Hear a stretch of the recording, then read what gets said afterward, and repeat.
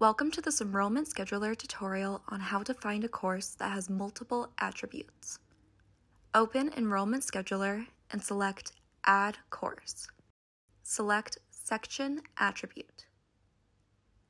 Choose one or more attributes. Here, I have chosen to look for a class that satisfies both ACE 5 and ACE 8 requirements. Select a subject and course. If you have questions on how attributes will fulfill your enrollment requirements, verify by looking at your degree audit. If you are still unsure, please contact your academic advisor.